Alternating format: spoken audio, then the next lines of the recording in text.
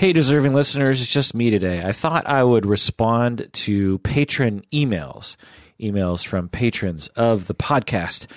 This is the Psychology in Seattle podcast. I'm your host, Dr. Kirk Honda. I'm a therapist and a professor. The first email here is from patron Brady. Brady writes, if you ever have time, I would love your thoughts on how realistic it is for me to pursue a private practice right out of school, or whether working for an agency is the better route. I have bills to pay and can't afford a super long period of low income, so I'm not excited about agency life. Plus, I am 41 already, and I value the autonomy and freedom of private practice. I need to make at least $80,000 per year to make our budget work, and it's my understanding that the pay in these community agencies is extremely low. End of email from patron Brady. Yeah, there's a number of things I can say about this. I work with a lot of students and have for the past 20 plus years on this very topic. Basically, after graduation from particularly master's programs, but I guess doctoral programs as well, depending on where you are in your career. But anyway, entry-level jobs, there tend to be a lot of jobs at community mental health agencies. And these agencies will often be funded primarily through government funds like Medicaid and whatnot. And the reimbursement from these government medical insurances is usually quite low. Plus, you have the facility you have to pay for. You have your receptionist and your upper administration and everything. So these organizations have a lot of overhead, and so therefore the pay that eventually gets given to the clinician is just a small percentage of what the actual fee is, which is, again, already kind of low. And so the pay that these agencies can provide for these entry-level therapists can be, low in comparison to what you can get paid in private practice. So, for instance, in Seattle, you could expect somewhere between $35,000 to $40,000 a year at an entry-level job, maybe more depending on the gig. Maybe $50,000 if you get a good gig.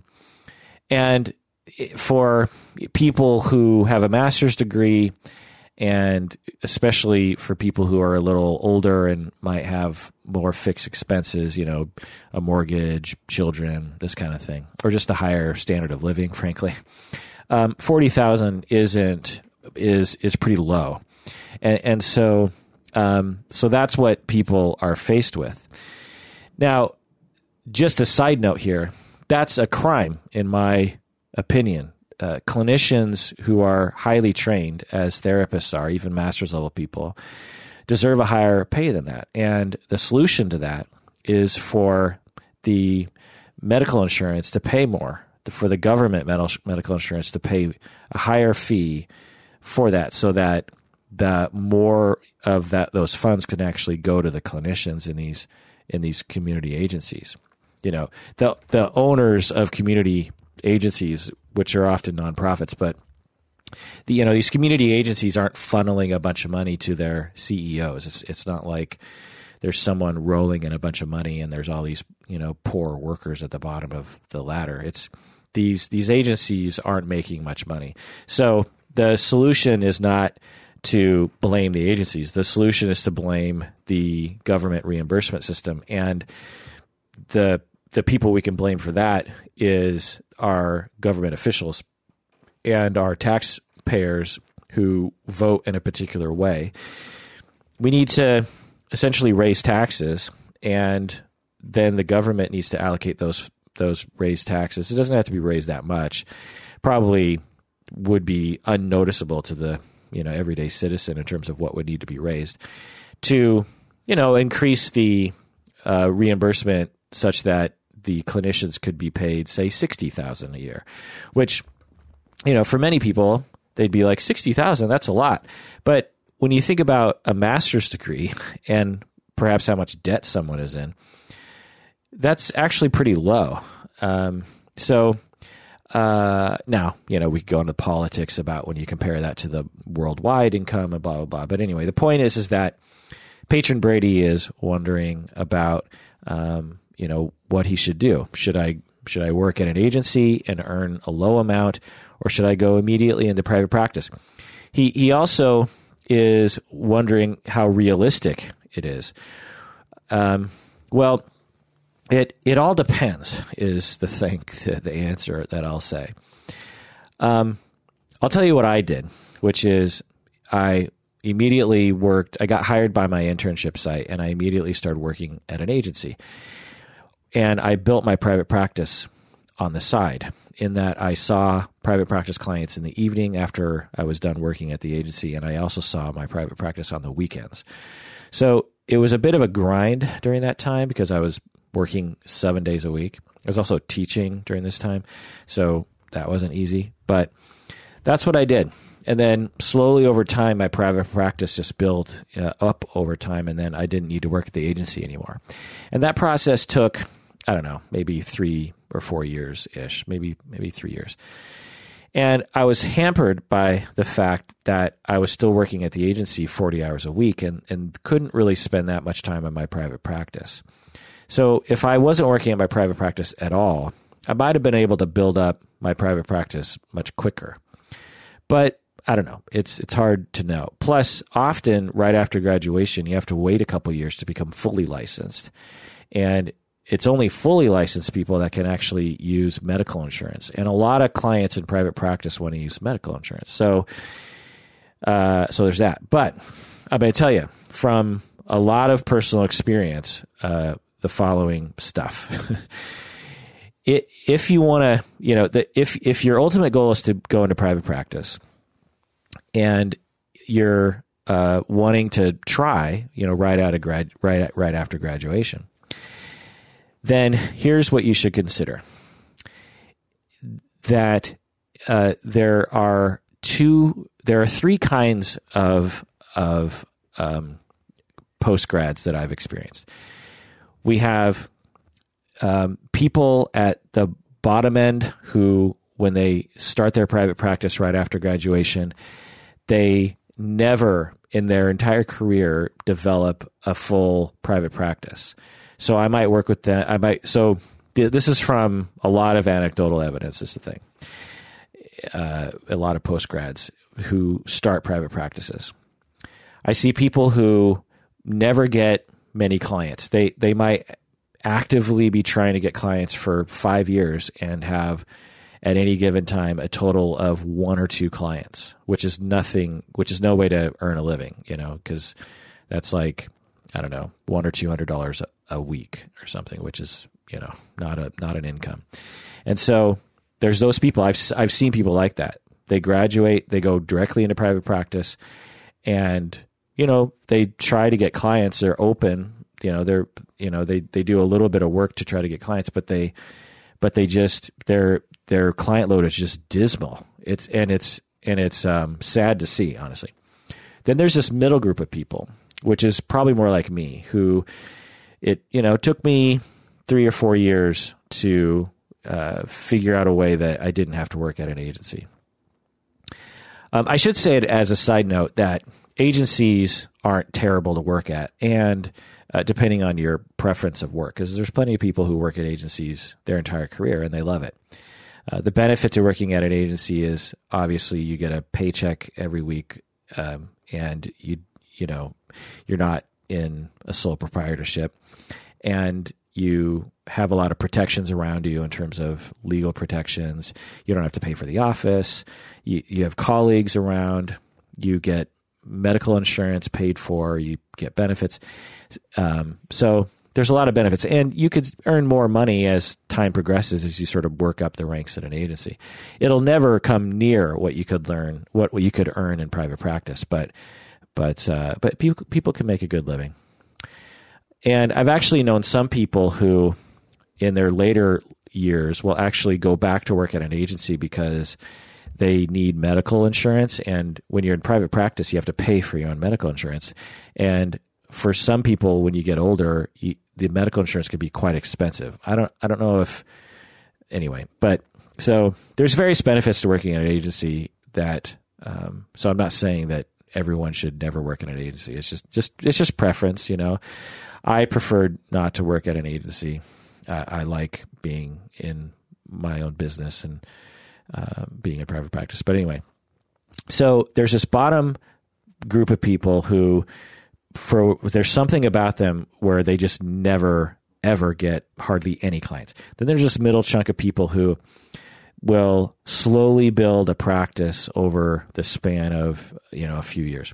Then there's this upper crust people that I've experienced, and they're not very common.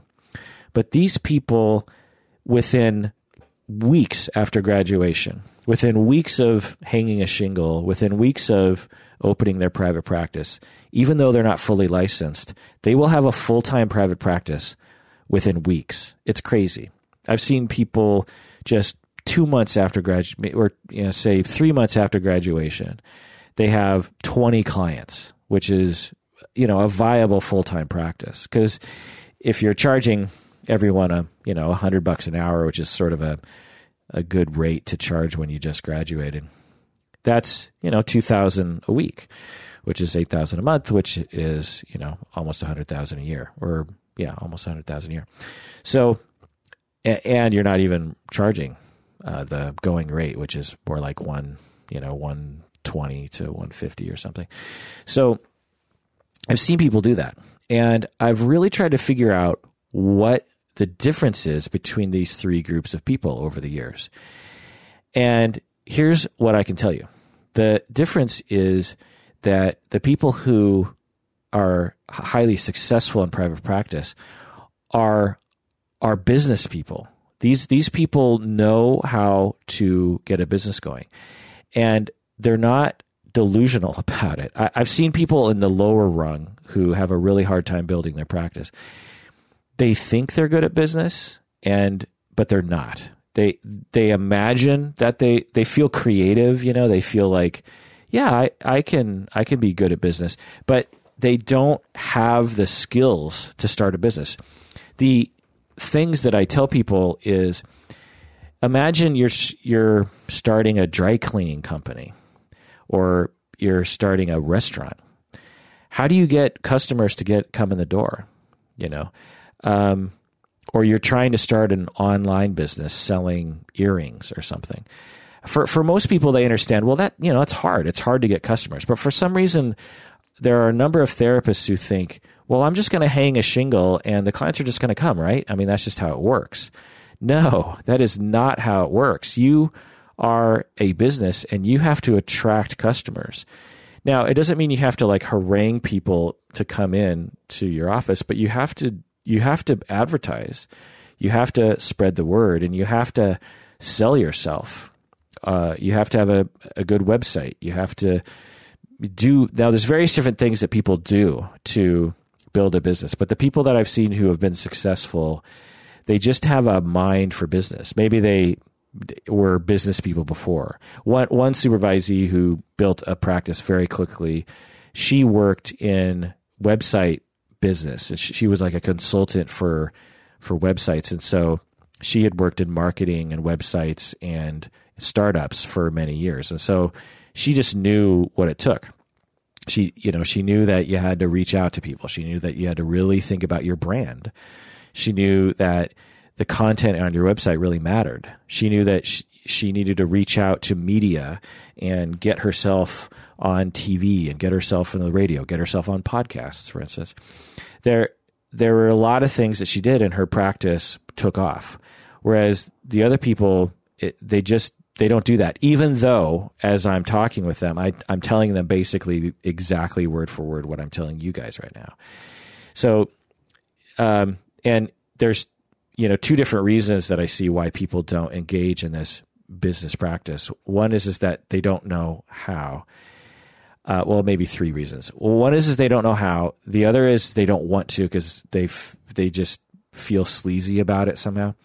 And the third reason is because, and I've seen this before, they're delusional about what it takes to get a business going. Delusional meaning not clinically, but just mistaken, highly mistaken about what it takes to build a business. They just sort of think like, well, yeah, with minimal marketing, things will work out for me. Because things usually work out for them randomly because they're privileged, or I don't know, whatever the reason is, they just sort of have this very unrealistic optimism based on no effort. And I don't care as their supervisor because it's not a requirement for them to have a thriving business. That's mainly for them. I'm mainly just feeling bad for them. As their supervisor, I'll supervise them if they have 2 clients or if they have 50 clients. It doesn't matter to me. But so this is just, me sort of observing their business prowess. So, Patron Brady, if you think that you're in the upper crust, which is rare, then I say go for it. But if you don't, then I would say be much more cautious about this sort of thing. You say, you need to get up to about 80 grand a year.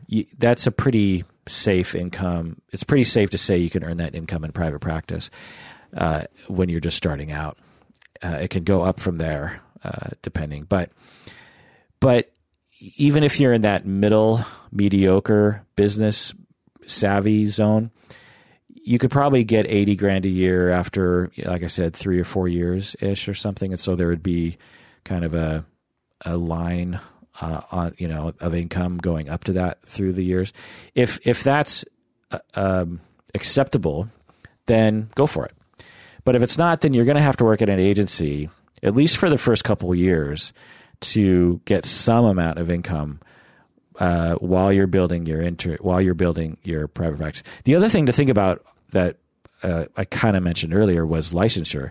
In order to become licensed, you need to have a certain amount of clinical hours post-grad. And if you work at an agency, you will definitely get those hours and more. Whereas in private practice, if things go normally, it's going to take a while before you get all the hours you need, depending on the accreditation status of your education program and the laws in your state. So if you work at an agency, it's a very convenient way to get all the hours, the supervision hours, the clinical hours to actually get licensed at the end of 2 years. And that's what I did. So I worked at an agency at the end of the 2 years, became licensed, and that's when I started kind of phasing things out. Now, there are things that I can tell people to do. For instance, there's a podcast that is solely, it's been a while since I've listened to it, but it's called Practice of the Practice. And I remember when I listened to it, I thought, oh, this would be great for recent grads as a podcast that has a lot of content on the website and within the podcast itself that is good advice to help people to build their business. The podcast, from what I remember, is solely focused on helping people understand how to get clients, essentially, how to get your search engine optimization going, how to have a website, how to market yourself. And so Practice of the Practice. So that's what I'll say about that, Patron Brady. Let me know if you appreciate that advice or not. All right, let's read another email. Okay, this email is from someone who wished to remain anonymous. So this email is from an anonymous patron. Hi, Kirk. First, thank you for your podcast and the work that you do. I am a grad student finishing my master's in marriage and family therapy and art therapy, and your podcast has been enormously enriching academically, professionally, and personally. I have been struggling with a breakup for the past year and a half. I have been in therapy, which has helped me feel supported and given me some tools to help manage the pain. Without going into too much detail, I just feel so stuck in the pain and lost stuck in the pain and the loss of my partner. What I keep coming back to is how much I miss him, how much I still love him, and how much it hurts to be without him. He left our deeply intense relationship with very little warning and moved out of state with another woman. I didn't see it coming. My therapist has suggested that he may be narcissistic, which in hindsight I would absolutely agree with. While this diagnosis may make me feel temporarily better about losing him, I have found little to help me get over the breakup. I find myself reading old messages and unable to delete them because they provide me with so much comfort. I am left with feelings of unworthiness and poor self-esteem.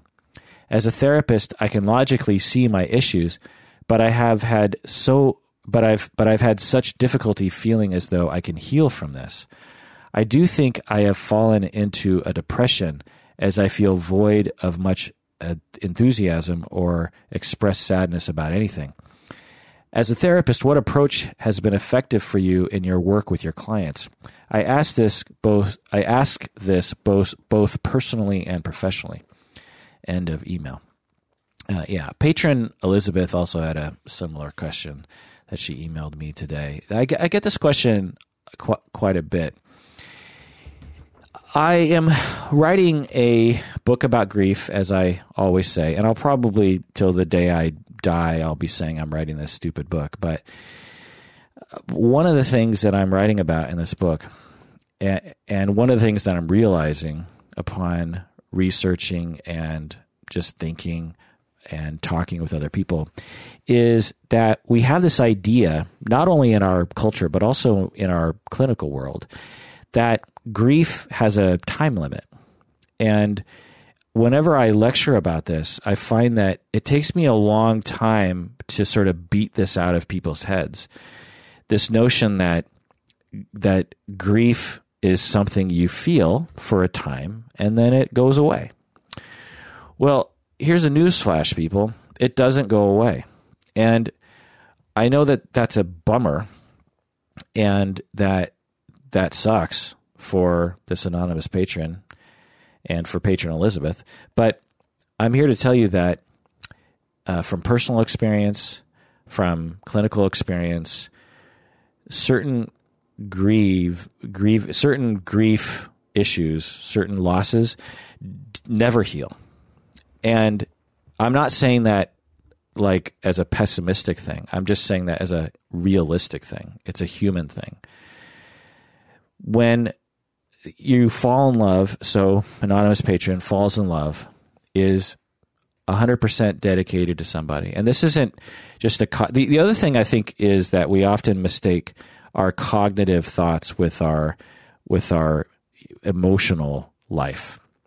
You know, the anonymous patron is like, I feel like I want to move on. You know, I feel like but I can't seem to move on. You know, I keep telling myself to move on, but I can't. The anonymous patron isn't saying that exactly, but I hear people saying that. And the thing is when you fall in love, it is a all body experience, an all brain experience. It's not just your conscious executive system, your prefrontal cortex involved. It involves that, but it involves deep part of your brains that are designed to link up to associate another human being with love and attachment and security and, stability, and just associate that person with everything, in your life. We are designed that way. That's why our pets recognize us and like us better than strangers, hopefully. That's why we fall in love. That's the purpose, right? Coupling facilitates the raising of children. We evolved likely to do this. And so when we fall in love and when we get married or, get into a committed relationship, our inner brains are associating this other human being with a lot of things that we feel dependent upon. We depend on this person for self-esteem. We depend on this person to feel worthy. We depend on this person to be there for us and to support us, and vice versa. We love being there for them, and we love supporting them, and we love being involved in their lives. And this is a deep brain experience. Neurons are literally creating connections that are associating this human being with all of these things that we were designed to do. And so when that person suddenly abandons you, when that person suddenly is just gone, whether it's through death, But even worse, they leave you. Because if they die, then your brain says, well, they didn't choose to leave me. The universe pulled this person away from me. But if they cheat on you and leave you, if they just abandon you, then they chose to leave you. So not only are they gone and you've lost them, but they didn't like you enough to stay with you. They didn't want to be with you. Now, I'm not telling the anonymous patron how to think, but that's the way we typically interpret that because it's logical to think that way. And there's a tremendous amount of pain involved in that, right? Now, so there's pain, but there's also a longing to get that person back in your life. Even though your prefrontal cortex, your executive system is saying, I don't like that person. He's narcissistic. He's a terrible human being. He left me. He cheated on me or whatever. I don't want him back in my life. But deeper in your brain, which is most of your brain, and in your body, you still want that person back. And because your neurons have rewired to associate that person with all of your attachment needs. And it takes a long time for your brain to not have those brain connections anymore, to associate all those love and attachment things with a new person or with just not them. We, again, as I said, likely evolved a brain mechanism that strongly drives us toward attachment figures. When we lose someone, you just imagine you're on the African savannah 200,000 years ago, and somehow you get separated from your tribe. And your brain says, find your tribe, find your partner, find your children. And your brain will not stop telling you to do that until you find them. Well, that mechanism is at play when your spouse suddenly abandons you, because that sort of abandonment probably was sort of rare back then, is my guess. But at the very least, it's an adaptive thing to seek out an attachment that you have lost, right? And so even though you don't want to think about this person anymore, and even though you don't even think that person is worthy of what you are saying and worthy of your love, your brain still wants that person back. Now, it doesn't mean you have to get that person back. It doesn't mean that that's a good idea for your life. But what it does mean is that you're going to have a constant intrusive thought process that will nag at you. It's going to be this voice in your head. Text him. I wonder what he's up to. What's on his Facebook page? I wonder if he's happy. I wonder if his new girlfriend is prettier than me. Or those thoughts are just part of the game, part of life, and the idea that there's a therapeutic approach that can rid oneself of one's humanity is just misguided. But it's propagated by our culture that notion is propagated by our culture and propagated by clinical work. There's even definitions there's a lot of definitions around how long grief should last. Some say 1 year, some say 2 years. Well, I'm here to tell you there's no time limit on some grief. There's a chance that anonymous patron, till the day you die, you will occasionally think about him and you will feel the pain of that loss. Again, I'm not saying that because I'm a bummer person. I'm saying that because in my personal experience, that's just how life works. And that's okay. And feeling pain in that way is okay. It's painful and it sucks.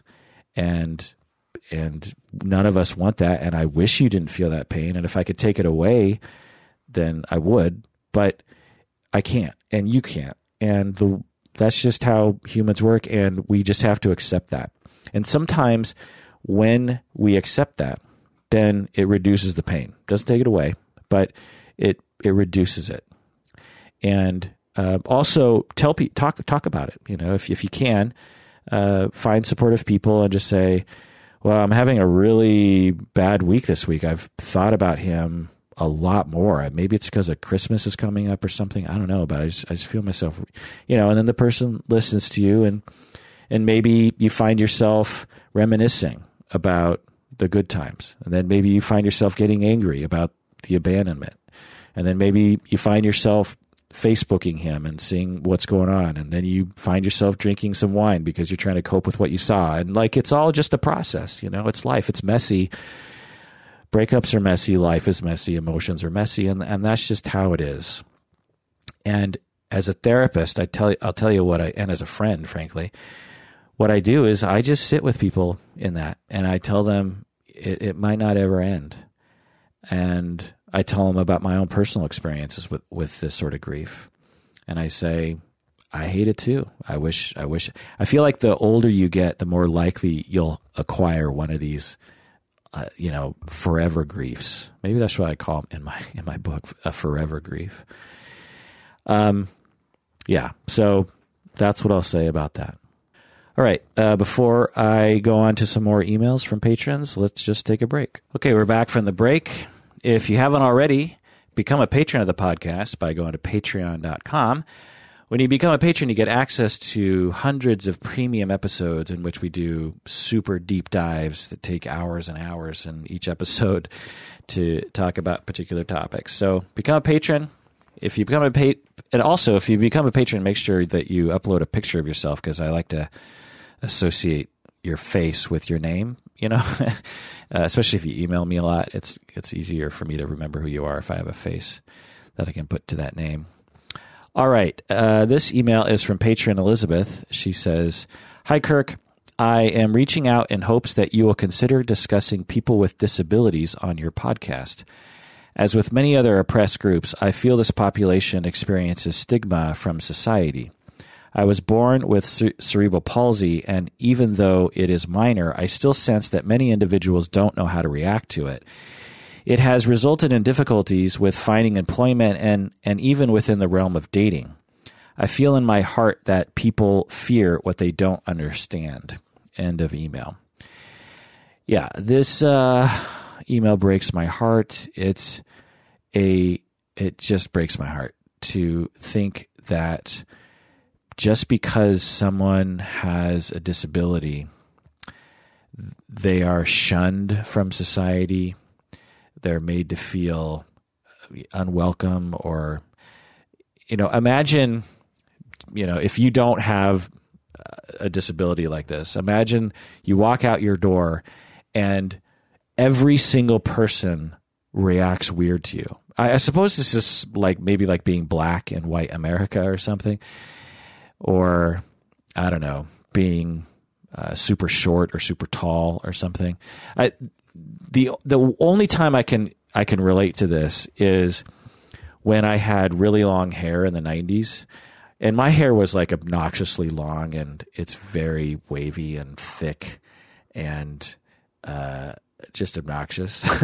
And so when I would walk around, I just remember I just noticed I would get these just very strange looks from people, particularly the further out from Seattle I was. Like if I was in Everett or something, I would just get these looks from people, or people would be afraid of me, or I don't know.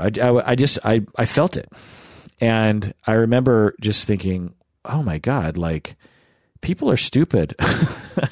It's just long hair, people, it's the 90s. A lot of people have long hair. So now that's nothing compared to what patron Elizabeth is talking about. But I say that because if you can relate to this, just try, because I think we can all do better as a society to not make people with disabilities feel ostracized. It's just, it's terrible. There are movements afoot that are trying to alleviate this. There are, sitcoms on TV that are involving people with disabilities, which I think is just really, really good, particularly because you make fun of them. There's this Jim Jeffries, I think he's Australian. has a TV show that it's sort of funny. I mean, it's got some funny moments, but it has someone who's disabled as one of the main. There's 3 characters, and one of them is disabled, and they make fun of the disabled kid all the time. He's not a kid.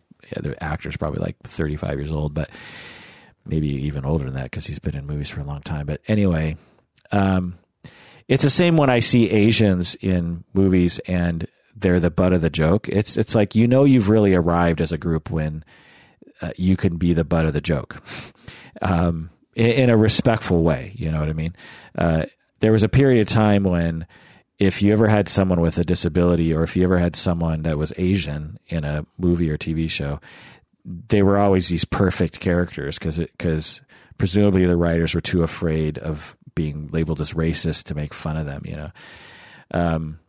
So we're seeing shifts for sure, but I would say on a daily basis, depending on the sort of circle. I mean, if you work with people with disabilities and or someone's in your family that has a disability and you're around people a lot, then I'm guessing you tend to be more relaxed and just normal around people with disabilities. But for the vast majority of people who just don't have contact with people with these sort of visible disabilities, my guess is, including myself, frankly, that there's a tremendous amount of awkwardness at the very least, if not just full-blown marginalization and prejudice and reactions of horror and just all those kinds of things. And it just breaks my heart. We're so stupid as human beings. It's just so heartbreaking how stupid we are. It's like, God, because most people past a certain age understand that people with disabilities are no different than them, but somehow we just can't beat that into our heads. I think part of the problem is that most people just don't have contact with these sorts of people. I work at a camp once a year with this middle school, high school group of kids, and we talk about bullying and depression and chemical dependency and stuff. I talk about it on the podcast sometimes. But one of the things that I really liked about this school was that they had a autism spectrum kid who was in the school, and he was very noticeable in his awkwardness, but he wasn't so autistic that he was obviously autistic. He was, if you just started interacting with him, you would think, oh, he's just kind of different or kind of awkward. But every once in a while, he would really exhibit these strange behaviors, but that are typical to autism spectrum, but strange to the other kids. And the way the school dealt with it was they would talk with all the kids, including the autism spectrum kid, about autism. And they would say, here's what it is, and here's what it means, and here are the things you should avoid, like ostracizing them or provoking them or reacting badly to them or bullying them, or, it's just, here's how to interpret this sort of behavior.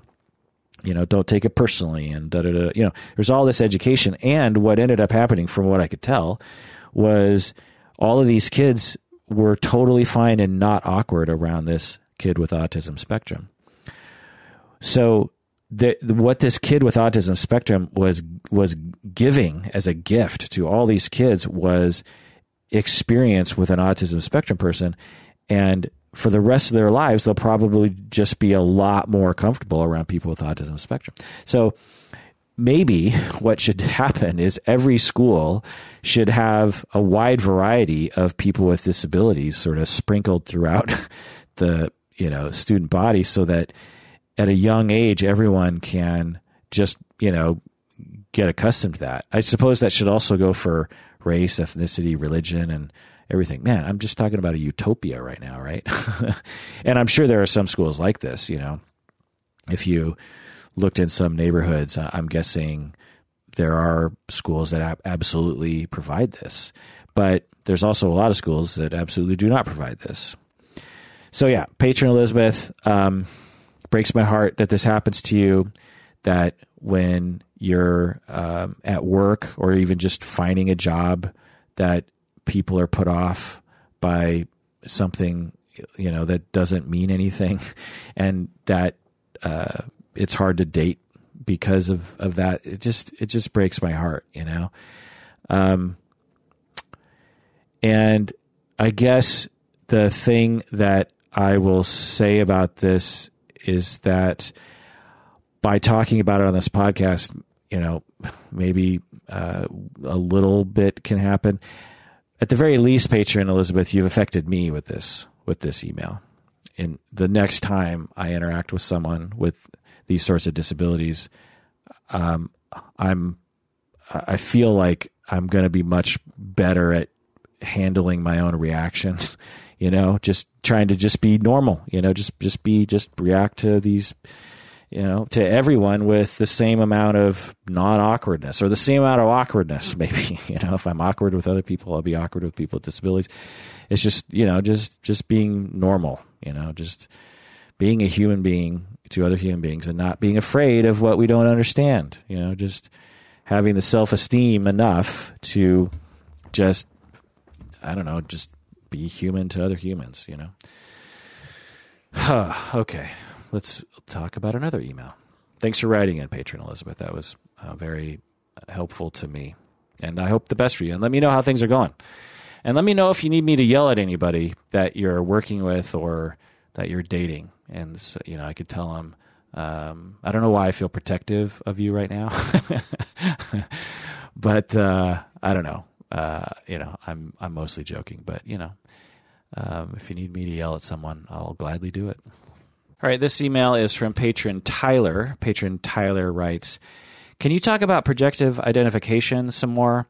I was not aware of this happening before I heard your podcast, and now that I am aware of it, I really understand why I've had so many failed relationships, one being my marriage. I wanted to ask for another episode in regards to this, giving more examples or explaining how it can affect relationships with a lover. This simple but very complex concept can be easily overlooked, and it can destroy relationships because both partners fail to identify their wrongdoings and can never understand one another fully. And honestly, I think marriage therapists overlook this as well." End of email. Yeah, Patron Tyler, I agree with everything you're saying. Marital therapists, couples therapists might not understand how this works and might overlook it. Also, some couples therapists might actually see it, but they don't know how to intervene with it. Because some couple relationships are extremely hard to turn around for the better. But yeah, it's projective identification is a powerful concept that I find explains most of human behavior, really. At least most behavior that boggles us, or most troubling behavior, and the explanatory power of projective identification, and especially mutual projective identification, is quite strong. A brief overview is that when we're young, we internalize the relationships that we're in.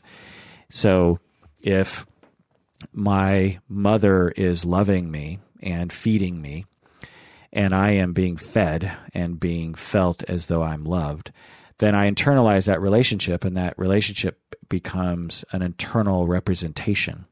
So I have an internal representation of that relationship within my personality, in which I have one person being taken care of, and I have another person taking care of the person. And then over time, if I have that rinsed and repeated over and over and over again, then that becomes a stable part of my personality. And that stable representation in my mind can provide a lot of different strengths and or experiences. For instance, the flavor of love that I experienced I'll tend to want to recreate later in life, because the associated elements with that love I'll want to recreate, because I associate those things with that love. So, as a crude example, if my mother wore a satin nightgown when she cuddled with me when I was an infant, then I might really like satin sheets as an adult or something. It's just a crude example. Or if my mother talked to me in baby talk, then I might want to talk baby talk to the people that I love, whether that be spouses or pets or children. That sort of thing. But it's much more complicated than that. It has to do with sensations and smells and vibes and, all that kind of stuff. So we all experience particular associations with each internal representation. This internal representation also provides me comfort. When I, as an adult, am upset and I need to be soothed, my internalized mother, my internalized nurturing mother, can soothe me so that I don't need to go to my mom to be soothed anymore. When I was 2 years old, I didn't have enough of that internal representation, so I needed to go to my mom to be soothed for everything. If I was upset or if I was hot or cold or hungry or tired or whatever, I went to my mom. But as an adult now, if I'm hot or cold or tired or upset or hurt, I don't need to go to my mom. I have internal resources that can tell me everything's going to be okay. I'm a good person, right? So that is because I've internalized that voice from both of my parents, frankly. On the other hand, there are what we might call negative relationship internalizations, and by the way, this is all my own object relations psychodynamic language. So take that take what I'm saying with that in mind. Now, there are negative representations that become internalized too. So if someone's criticizing me and I'm made to feel criticized and I'm hurt and rejected, then I internalize that relationship. I internalized someone who's being rejected and criticized, and I internalize someone who is criticizing and rejecting. And if that is repeated over and over again, then that becomes an element of my personality. And then that drives certain behaviors. Like I might have internal critical voices where I tell myself that I'm a fuck up or that I'm not good enough or that I'll never amount to anything or no one likes me or, whatever those internal voices are. But the original voice didn't come from me. It came from someone else, but it was internalized. And these difficult internalized representations become templates for relationships. And really, all the internal representations, whether they're positive or negative, become templates for relationships. So in the same way that when I love someone, I will utilize the template or the representation that I internalized from the way my parents loved me when I was a young child. So in a way, that's a form of projective identification. I think Patron Linden actually asked me about this, and it can become quite esoteric and kind of out there. But essentially, taken to its fullest extreme, I contend that, in my model anyway, that projective identification is not just a defense, but it's actually just the way in which we interact with other people. So we recreate both positive and negative internalized relationship representations. So when I internalized a loving mother as an older adult, I am now externalizing that relationship that I had with my mother in my other kinds of relationships. So, and that can be all sorts of relationships. I can externalize it with a spouse. I can externalize it with a child. I can externalize it with a pet. I can externalize it back to my own mother. I can externalize it with you, the listeners. I can love you the way that my mom loved me. You know what I mean? My mom listens to the podcast, so hi, Mom. Now, but what about negative internal representation? So again, let's go with the critical one. If I'm made to feel criticized and someone else is criticizing me, then I will externalize that relationship as well. And through projective identification, which is a defense mechanism against this internal strife, this psychodynamic of a conflictual dyad, a relationship that is within my psyche, So this fight is going on internally between two voices or two selves or two representations. One part of me is criticizing me, and the other part of me is feeling criticized. Well, this is not a good place to be. There's a high tension level from that, of having everything internal. It feels very ambivalent. You feel very upset that it's happening inside of you, and this is all unconscious, by the way. So, as a way of alleviating that tension, one way that we do it, there's many ways. We can drink, or we can displace, or we can try to heal. But one of the ways we do it is we utilize projective identification by projecting one of those selves, or one of those internal representation sides, to the outside. So, for instance, again, I internalize a relationship in which one person is being criticized and the other person is criticizing. And incidentally, you can internalize a relationship that is outside of you. So if your mom is criticizing your dad, then you can internalize that too. It doesn't have to involve you, but it often does involve you, because you notice things that involve you much more readily.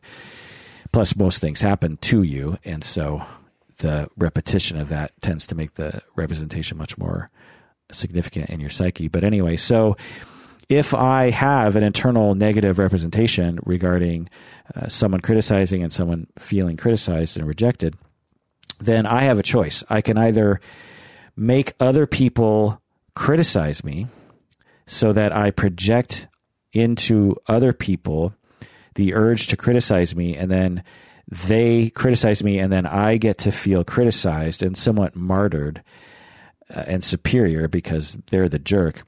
But I'm through projective identification, I'll socialize the other person to reject me and to criticize me. I might be a screw up.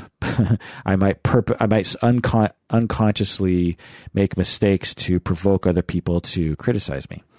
I might choose a lifestyle that provokes people to criticize me. So this makes this internal issue external. Or I can identify with the criticizer and the rejecter, and I could proceed to socialize other people to make it easy for me to criticize them and to reject them. And then I proceed to criticize and reject them. And the socialized part, basically you just manipulate other people to agree with your original internalized representation. And in this way, we repeat all of our old relationships in our adult life. And the closer the person is to you, the more likely you're going to involve them in your projective identifications, which is a defense mechanism against an internal anxiety and internal tension, right? So the more mistreatment and the more problematic relationship issues that you've internalized during your childhood, the more problematic your marriages are going to be, the more problematic your romantic relationships are going to be. Now, the mutual projective identification part happens when we think like a systemic person, a family systems person, in that it's not about the individual, it's about the system. So if we take a two-person system, both people have experienced negative things in their early life, and both people have internalized negative relationship representations, and both people need to utilize projective identification in order to survive that. And both people will socialize the other person to agree with one side of their negative internal representation. This process actually can facilitate you to fall in love with someone. So, for instance, if I'm using the criticism dyad example, as an adult, I might prefer people who are easily criticized. I might tend to feel more love and attraction toward people who are sort of noticeably incompetent or noticeably accident or mistake prone or something. And then I feel love for them, but really what I'm feeling is a satisfaction that I can get my projective identification needs met. And then that person probably has a very similar internal representation, but they, for whatever reason, identify with the criticized, incompetent, martyred part and tend to want to project outside of themselves the side of them that is the criticizer part that they've internalized. And so if you're understanding this right, God bless you. But the way that this goes is that both people, so you can have a man and woman who are married. both people have been criticized by one or more of their parents. Both of them have internalized these issues, but they identify with a different side of that. One, the husband identifies with the criticizer, and the wife identifies with the criticizee, while projecting the other side of that internal representation on the other person. And they feel love, but really what they feel is satisfaction of their projective identification needs being met, which can feel very good, honestly. It's not just a thing that happens. It actually feels very pleasurable to externalize, because it's like pulling a thorn out of your side. It's like getting a sliver out of your finger. It's constantly nagging at your psyche. And then when you finally get rid of it, it feels so good. And that feeling can feel like love, when in fact it's not. It's just projective identification playing out, which is why we tend to be attracted to the same sorts of people that piss us off in the same sorts of ways, that seem to be reminiscent of the ways our parents pissed us off when we were young. That's why this whole thing happens, because it's all connected, right? So what ends up happening is, using the criticizee, criticizer internal representation, both people fall in love with each other because they're getting their projective identification needs met, and they proceed to socialize each other to agree with their internal representation, and they become very black and white regarding who they are as a person. So the person who has in the system, who's decidedly the screw up, becomes more and more of a screw up over time. And the criticizer becomes more and more of a criticizer over time. And then, so in the beginning, the projective identification satisfaction felt good, but over time it becomes so exaggerated that it just blows up the relationship, and probably should blow up the relationship. But some people stay in these relationships forever, and you find that these people just fight and fight and fight. Meanwhile, all the while in this relationship, they're continuing to bolster this internal negative representation. The wife who is identifying with the incompetent martyr is internalizing a new relationship that is very reminiscent of the relationship that she had with her parents, in which she has a criticizing, rejecting other, and a martyred, rejected, criticized self. And this just further entrenches that negative representation. And so when people are completely unaware of this process, they're just doomed to repeat the same relationships over and over and over again. Now, it's not super pessimistic. Even if you find yourself in the midst of a mutual projective identification, which honestly is universal, there's really no way out of it. It's just, again, how humans operate. But if you find yourself like listening to this or listening to other times I've talked about it and been like, oh my God, I've had 10 relationships and it's all been the same, and I'm in another one right now. The one you're in right now is not doomed necessarily. It might be doomed, but it might not be. Once you become aware of this, you can start to change it. And you can actually heal from this within a relational therapy, in which a therapist provides a corrective experience that doesn't play into your projective identification. Because the thing is when you become involved with your therapist, you tend to involve them as well in your projective identifications, and you try to socialize them to agree with things. So, for instance, for the husband in this who internalized a critical other and tends to identify with the critical side of things, might start socializing his therapist to become incompetent so he could criticize the therapist. But what the therapist avoids is avoids feeling powerless. The therapist avoids distancing. The therapist avoids being socialized to make a mistake, so to speak, or the therapist just says, I make mistakes, no big deal, and just is more confident about it and less martyred and less worthless feeling about the mistakes. And this provides a corrective experience that the client can now internalize as something new that is healing to this, that diminishes that negative internal representation regarding criticized self and criticizing other. And in couples therapy, when you see this happening before you, you can affect change very quickly.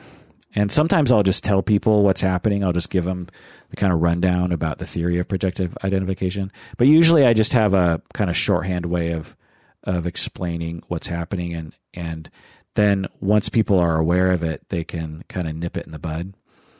And I can facilitate healing of their internal representations within the marriage itself. So the marriage can become a corrective experience that can diminish negative internal representations. If you are following this, I have to say I commend you, because I barely am following myself at this point. So, Patron Tyler, let me know if you followed that. Yeah, so there's projective identification. All right, well, that does it for that episode of Psychology in Seattle, in which I talk about your various different emails. Let's give out some patron swag. What do you say? I'm going to go back as far as I can to some of our oldest patrons here who have been with us since the beginning, way back 2 years ago or 1.5 years ago. And I'm also looking on the patron page for people who have pictures of themselves, because I like to associate, as I was saying earlier, a face with a name. And I have 3 people here. I have Karen, patron Karen. I'm going to send you some I'm going to send you some stickers, swag in the mail if you're interested. We have 3 different kinds of stickers. And patron Liz, looking at your mug there on Patreon. And patron Emily. So Emily, Liz, and Karen. I know Karen. Karen has emailed with me before. She was one of our very, very first patrons, maybe like the 6th patron we ever had, something like that. So thank you, Karen, for being with us this whole time. You are super cool. And along with patron Liz and patron Emily, who have both been with us for about 1.5 years. All right. Well, that does it for that episode of Psychology in Seattle. Thanks for joining us out there. Please take care of yourself, because you deserve it. And let me know what you think about this episode. I've said a lot of random things. I'm a little insecure about what I was saying about the disability bit, because that was just off the top of my head. I'm guessing I said some un-PC things. So patron Elizabeth, tell me, please, if I said anything stupid, because God knows I do that sometimes. And, I'm still a good person, right? Well, take care of yourself, because y'all deserve it.